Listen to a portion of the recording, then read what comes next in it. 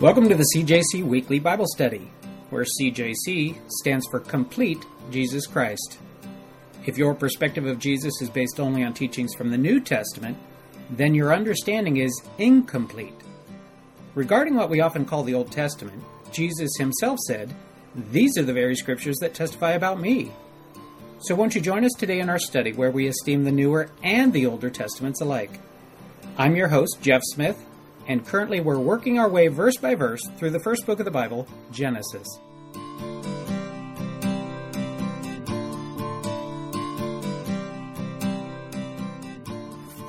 All right, Genesis chapter 14. Genesis chapter 14, we're going to be looking at the second half of Genesis chapter 14 today. You remember the first half, just by way of review, looking at last week. Last week was when the kings of the Mesopotamian alliance decided to come over and teach a lesson to the kings of the 5 cities that we looked at. You remember we had a map that we were looking at. So the kings of the 5 cities, 2 of those cities being pretty famous, Sodom and Gomorrah. Mesopotamian alliance came in, swept through the land, basically won every battle that they engaged in, up until the point where they were leaving the land, and Abram said, "What? My little nephew's up there in that group?" And he amassed 318 people from his own clan, went up there and routed them, ended up winning the battle against them and took the spoils. And that's where we're picking up from, is right after that battle. We're looking at Genesis chapter 14, verse 17. The king of Sodom is coming to meet Abram, and they end up meeting in a place called the Valley of Shaveh. This valley is actually very close to modern-day Jerusalem. It's actually, there are 2 valleys that border on the southern end of Jerusalem and the eastern end of Jerusalem, where those valleys come together, is thought to be the place where this ends up taking place. So we're in the proximity of Jerusalem, and we're going to end up meeting a character that's going to have some bearing on. But here we're meeting the king of Sodom. We actually met him in the last study. Verses 10, 11, 12 give us a little bit of the background on this guy if you forgot it from last week. Somebody might reading verses 10, 11, and 12. Now the valley of Siddim was full of tar pits, and when the kings of Sodom and Gomorrah fled, some of the men fell into them, and the rest fled to the hills. The 4 kings seized all the goods of Sodom and Gomorrah and all their food. Then they went away. They also carried off Abram's nephew Lot and his possessions, since he was living in Sodom. Thank you. So here we have that glimpse looking back then. The king of Sodom was one of the ones that engaged in that battle. Here the king of Sodom comes to Abram at this time, after the battle's over. So he's coming up to Abram, but before he ends up saying anything, we're introduced to a new character in verse 18. Somebody mind reading that one? And Melchizedek, king of Salem, brought out bread and wine. Now he was a priest of God Most High. Excellent. Thank you, Livette. So here we meet a guy named Melchizedek. We don't know the name of the king of Sodom. He's kind of a bit player in this story. His name is never given to us. But we meet a guy who is named in verse 18, Melchizedek. He turns out to be a king as well. A king of where? Salem. The king of Salem. Salem, there is some discussion as to where exactly Salem is. But I tell you what, anytime that you have various proposals for what something means, or various proposals for, in this case, where some place is located, if the Bible weighs in and gives you one of the answers, all right, let's say you have 5 answers to choose from because you've got these guys who've proposed answer A, B, C, D, or E. And if the Bible weighs in and says that D is the right answer, I'm going with the Bible. I identify myself in the group that lets the Bible interpret the Bible. And fortunately for us, we do have a place in the Bible where it's interpreted for us, where Salem actually is located. Psalm 76:2 puts Salem with Zion, or puts Salem with Jerusalem.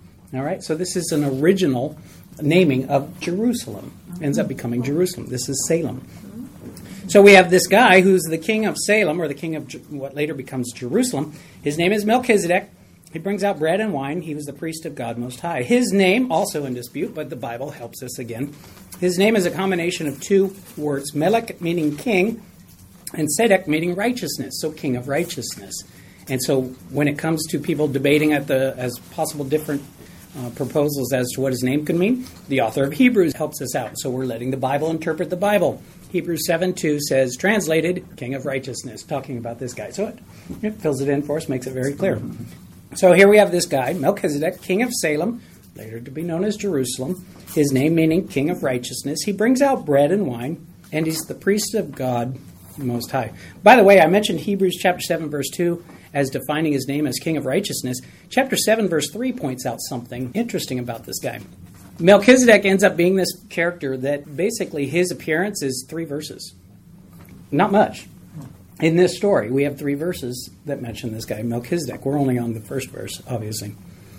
This Melchizedek character, we don't know where he comes from other than the location. All right, we have a clue there. He's the king of Salem. But as far as who his mom is, who his dad is, we don't know. What his genealogy is, we don't know. And he ends up bowing out of the story just as rapidly as he showed up. We don't know what happens to him. It doesn't say anything about his birth. It doesn't say anything about his death. And the author of Hebrews in chapter 7, verse 3, ends up saying that becomes something significant in the point he tries to make later on. That it says there in Hebrews 7:3, without father, without mother, without genealogy, having neither beginning of days nor end of life, but made like the Son of God, and remains a priest continually. So the author of Hebrews takes the fact that we don't know about his past, we don't know about his future, it doesn't say anything about him dying, and ends up using that information for something as we'll make a more complete picture as we go here. All right. He ends up bringing out something. What does he bring out? Yeah, he brings out bread and wine. He brings out food. He brings out food and drink. And typically, military etiquette, what would happen is if somebody was the defender of your town or the protector of your city, or they went and engaged in battle, right? The beneficiaries of the warriors' endeavors would supply provisions. All right, so one possibility as to why he's bringing out bread and wine is maybe he's bringing out to the troops as provisions because they've engaged in battle. One of the beneficiaries may have been this king of Salem, this Melchizedek guy. So the agreement is when you go engage in battle on behalf of somebody else, they should be supplying your needs. They should be supplying food and drink. And the men, they went miles and miles. They were engaged in battle. They're coming back. It's been quite a few miles that they're coming back. They could be pretty famished. You're not going to be able to stop at a In-N-Out on the way. All right, there's no Del Taco or Taco Bell on the way back. All right, so it'd be nice to have some food and drink. And here the king of Salem is bringing out some food and drink. Others propose, no, this might be something a little bit different.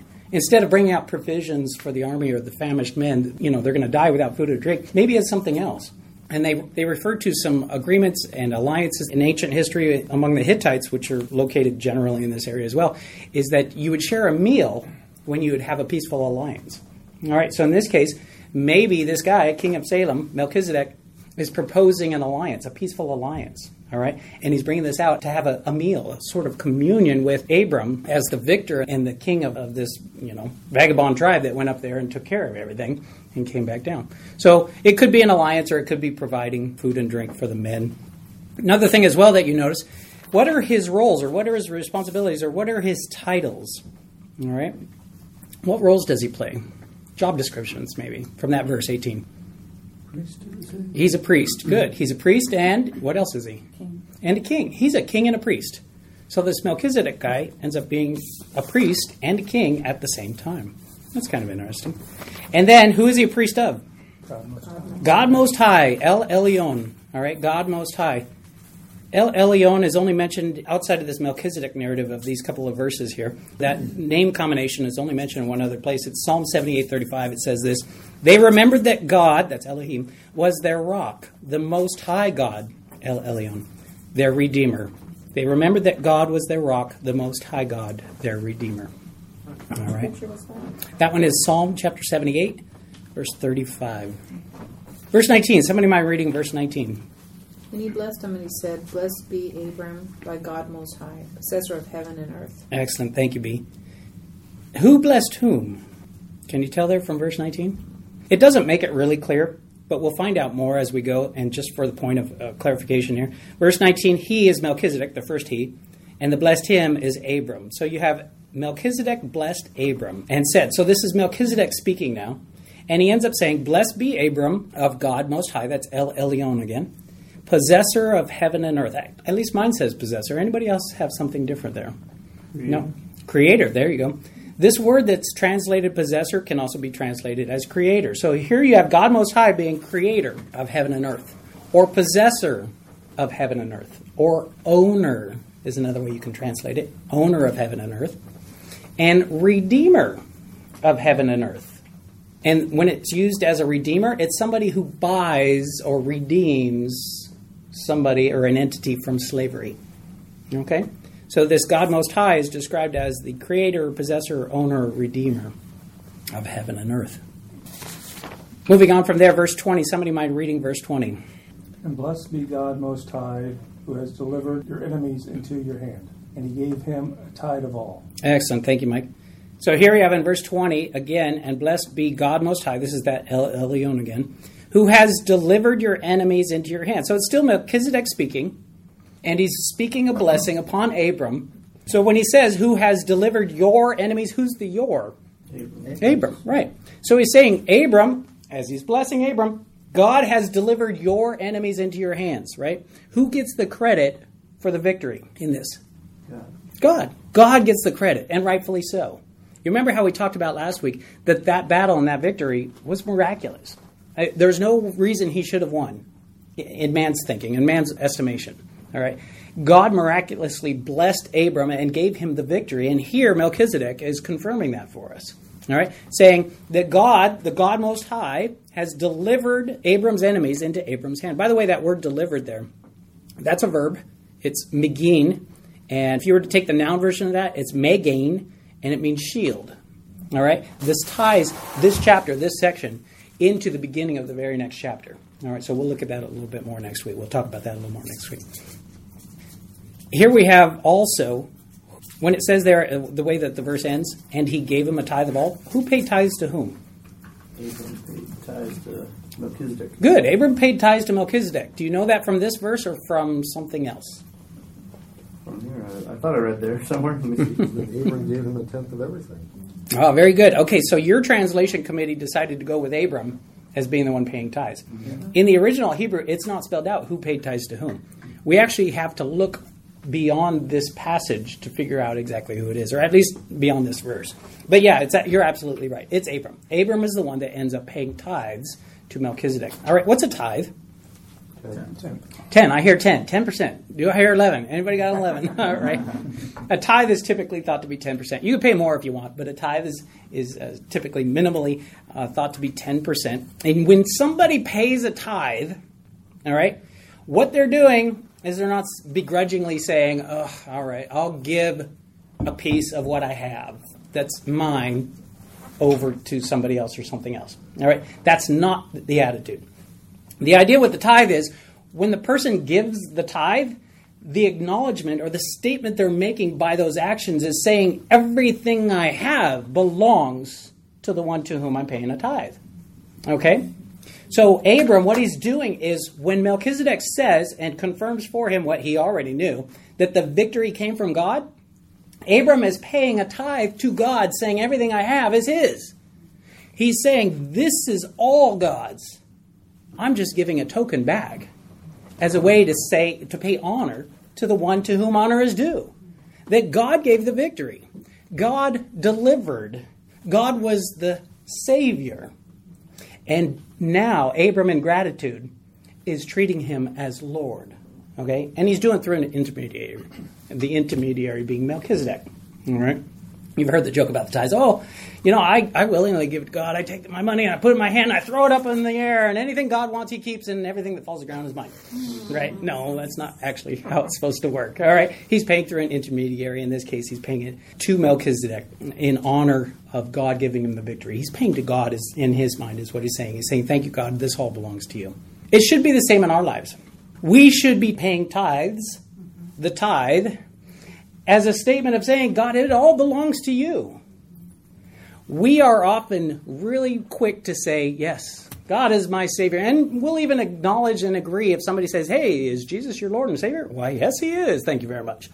But when you think about it, a lot of people are fine considering him Savior. Oh, that's the popular part.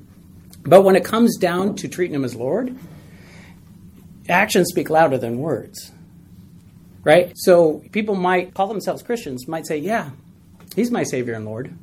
But their actions only say Savior. That they're only worshiping his Savior. And by not paying a tithe, it makes a statement that's louder than words. It says, no, he's not really my Lord. When somebody doesn't pay the tithe, it's as if they're making a statement that this is all mine.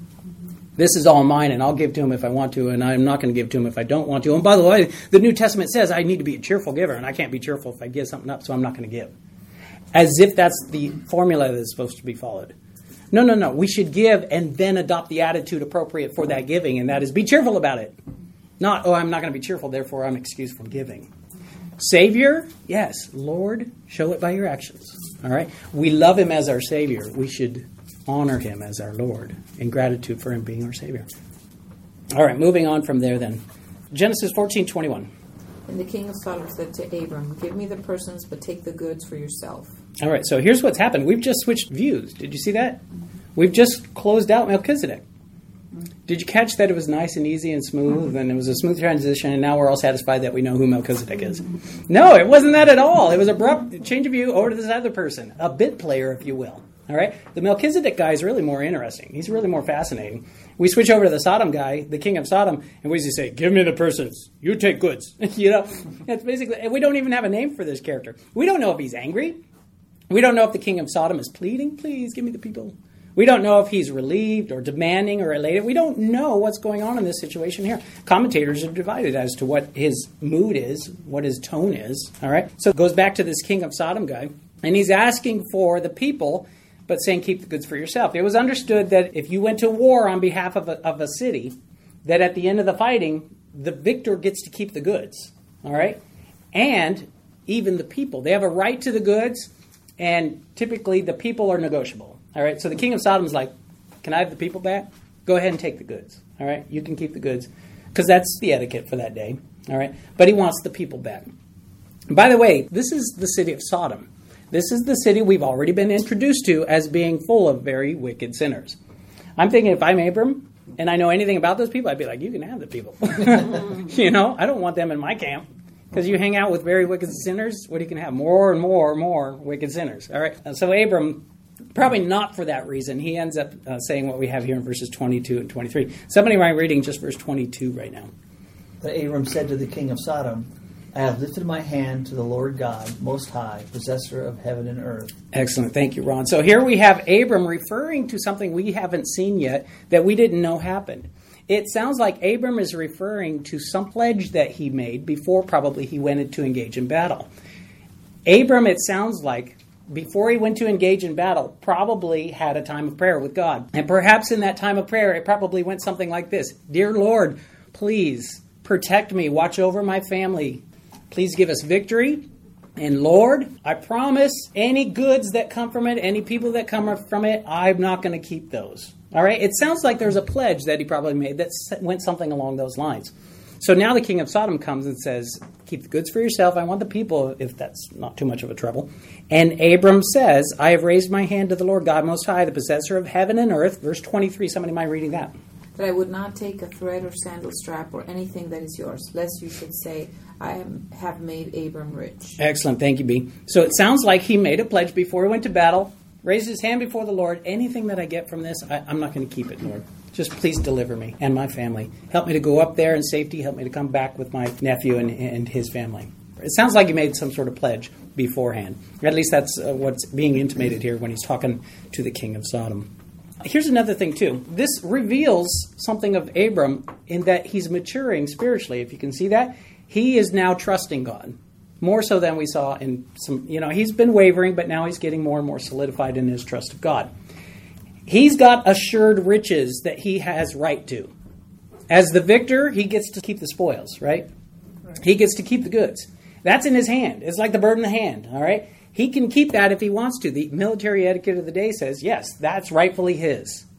He's willing to give that up, trusting God to supply his needs and make up the difference, right? He's willing to give up those lesser riches for the possibility of greater riches. Those are assured lesser riches. And he's trusting, going for the trusted greater riches. We have the same offers extended to us. All right? The world will occasionally come to your door and offer you something that you may even be entitled to, or that you may have the right to, or that nobody's going to say anything bad. And what you do with that could impact decisions that you're going to make down the road as to whether or not God can bless you in that. Because sometimes God may want us to say no to worldly riches for the hope of receiving greater spiritual riches. All right, so Abram's doing something like that too. He's trying to honor God in his decisions, even if it costs him something. And he's willing to trust that God honors that kind of obedience. So we have a situation here. He's giving it all up. He's giving it back to the king of Sodom, except for one little thing in verse 24. What does it say there that he ends up keeping in verse 24? Or that he ends up saying, yes, this much, please. I will accept nothing but what my men have eaten and the share that belongs to the men who went with me, to Aner, Eshel, and Mamre. Let them have their share. Excellent. So what he's saying is basically, you know what? Just supply the basic needs of my men. You know, they're famished. You know, we'll go for some provisions along those lines, but nothing lasting or nothing permanent. So Melchizedek's out of the picture. Now the king of Sodom's out of the picture. Except Melchizedek shows up again. He shows up in one other place in our Old Testament, Psalm 110, verse 4. Psalm 110, verse 4. Psalm 110 is a pretty short psalm, 7 verses. And despite being a short psalm, it's the most quoted psalm in the New Testament. And so from this short, most quoted psalm in the New Testament, we have in the middle of it, verse 4, a statement that includes Melchizedek. And it's kind of a strange statement. If somebody would mind reading verse 4 of Psalm 110. The Lord has sworn and will not relent. You are a priest forever, according to the order of Melchizedek. Melchizedek, excellent. Good job, B. Let's unpack this a little bit. Number one, the author of the psalm is traditionally thought to be David. He doesn't identify himself in it, but that's pretty much the consensus. All right. So David is penning these words, inspired by the Holy Spirit, and he ends up saying, the Lord has sworn. In that reference there to Lord, that's Yahweh there. That's the God Most High, the possessor of heaven and earth. By the way, if we didn't look at that, it's actually from Genesis 14:22, where it said, Abram said to the king of Sodom, I have raised my hand to the Lord, that's Yahweh, God Most High, that's El Elyon. So here we have Yahweh being likened unto the God Most High. So in verse 4 of Psalm 110, the Lord, that's Yahweh, God Most High, the possessor, creator, owner, redeemer of heaven and earth. The Lord has sworn and will not relent. So now he's going to say what the Lord has said, what the Lord has sworn. He says, you are a priest forever according to the order of Melchizedek. Who is he talking to? Someone say, oh, he's talking to David. Whoa, what? No, he's not talking to David. If you look at verse 1, David clarifies who's talking and about whom he is talking. In verse 1, the Lord, that's Yahweh, said to my Lord. So it's somebody above David. So David is saying, whoever this character is, we don't know who he is yet, David is saying, the Lord, the creator of heaven and earth, is saying to somebody above me, is saying to my Lord, to my master, he's saying, you are a priest forever, according to the order of Melchizedek. The order of Melchizedek. A priest according to the order of Melchizedek? Here's why that's weird. All right?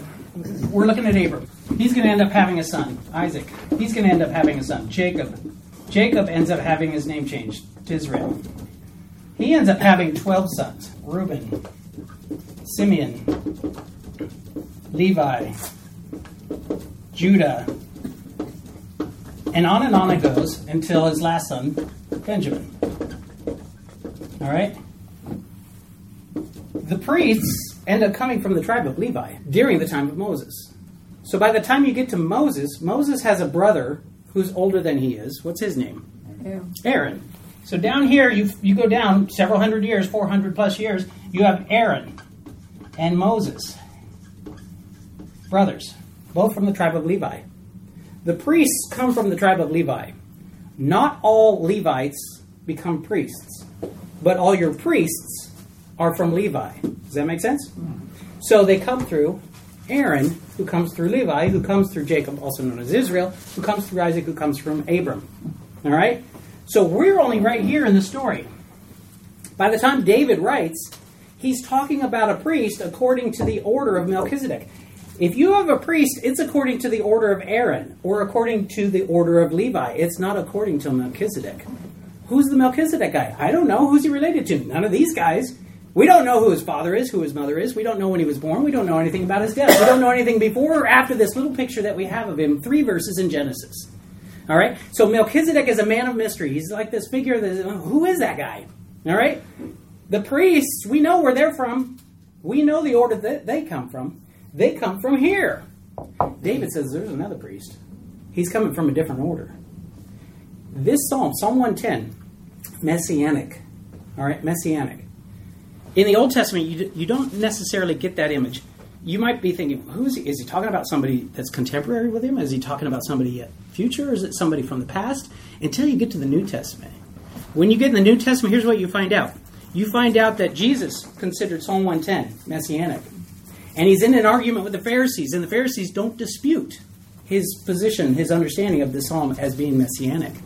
You have Peter in Acts considering this psalm messianic. You have the author of Hebrews, this psalm messianic.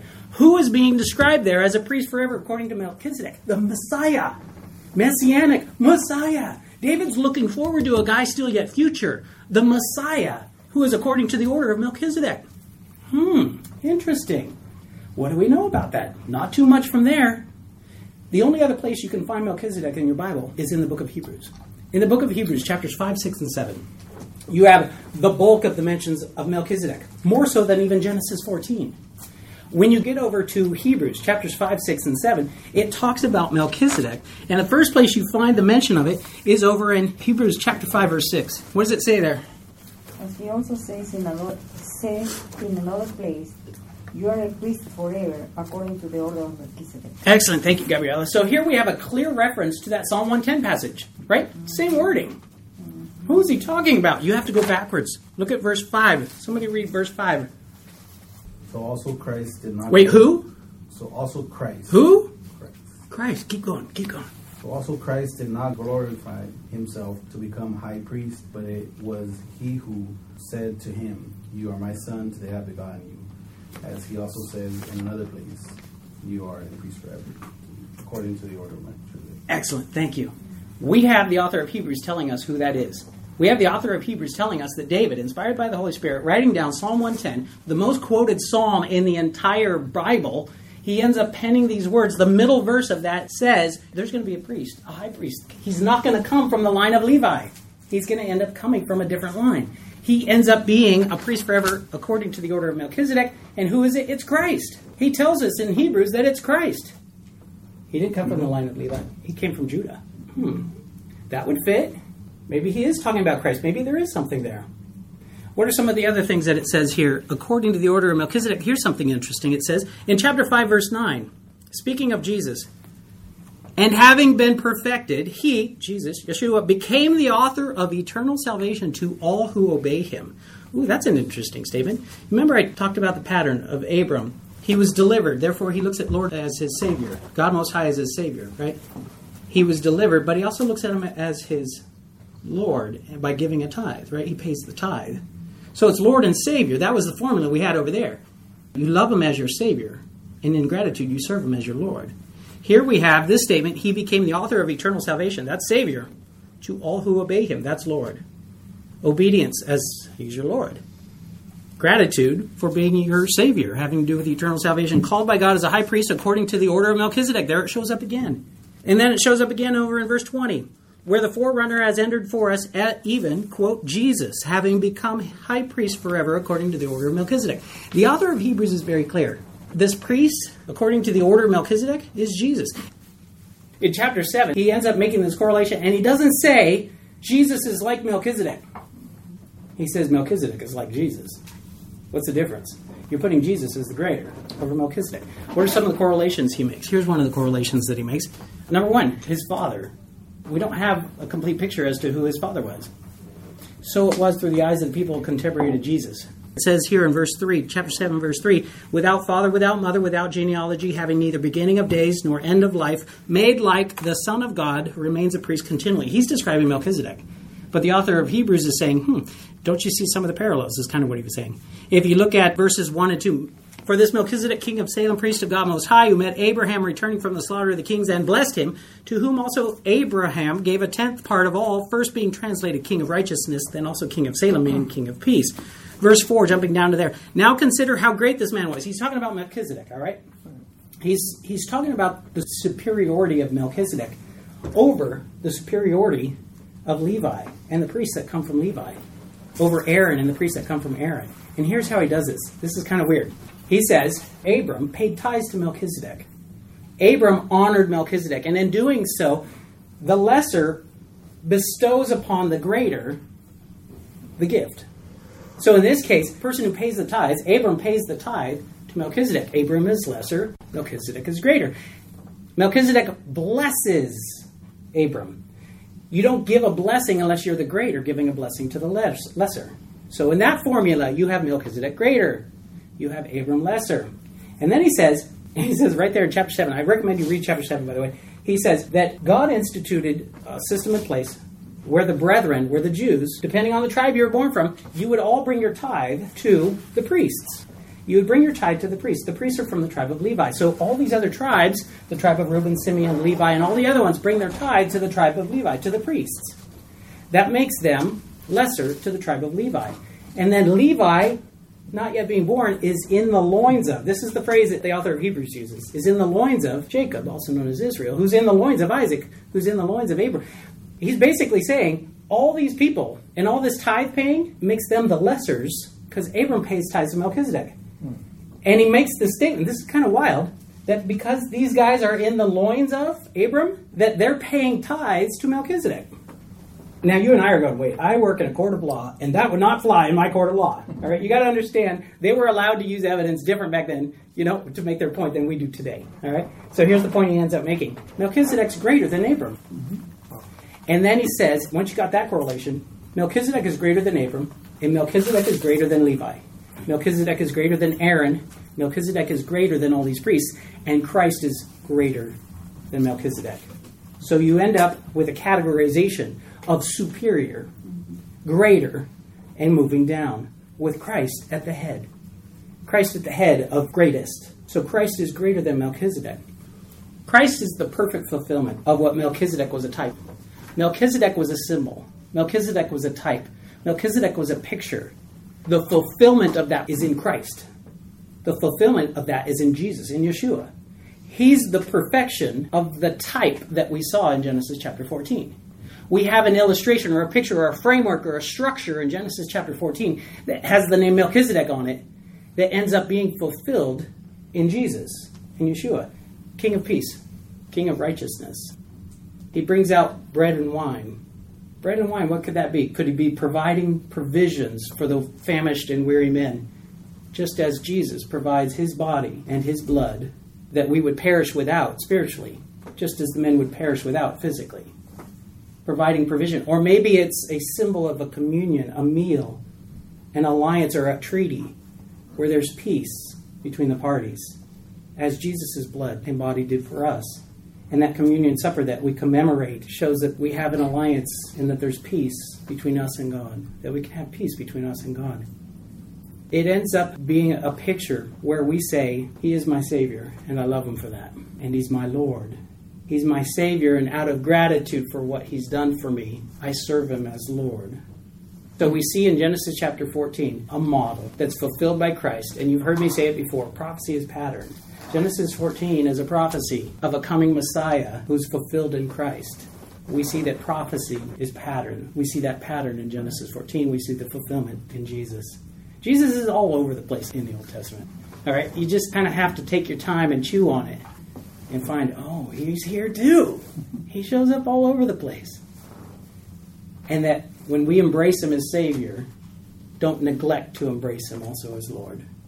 All right, let's close in prayer. Heavenly Father, we thank you, Lord, for this opportunity and this time that we've been able to spend with you here today. We pray, God, that you would help us by speaking to us individually. What is it that you want us to take from this lesson? What is it that you want us to dwell upon? What is it that you want us to think about? What challenged us? Where do we need to study more for ourselves? Help us, Lord, to go having met with you personally and having heard from you personally. Thank you. In Jesus' name, amen. Amen. All right. You guys have a wonderful weekend.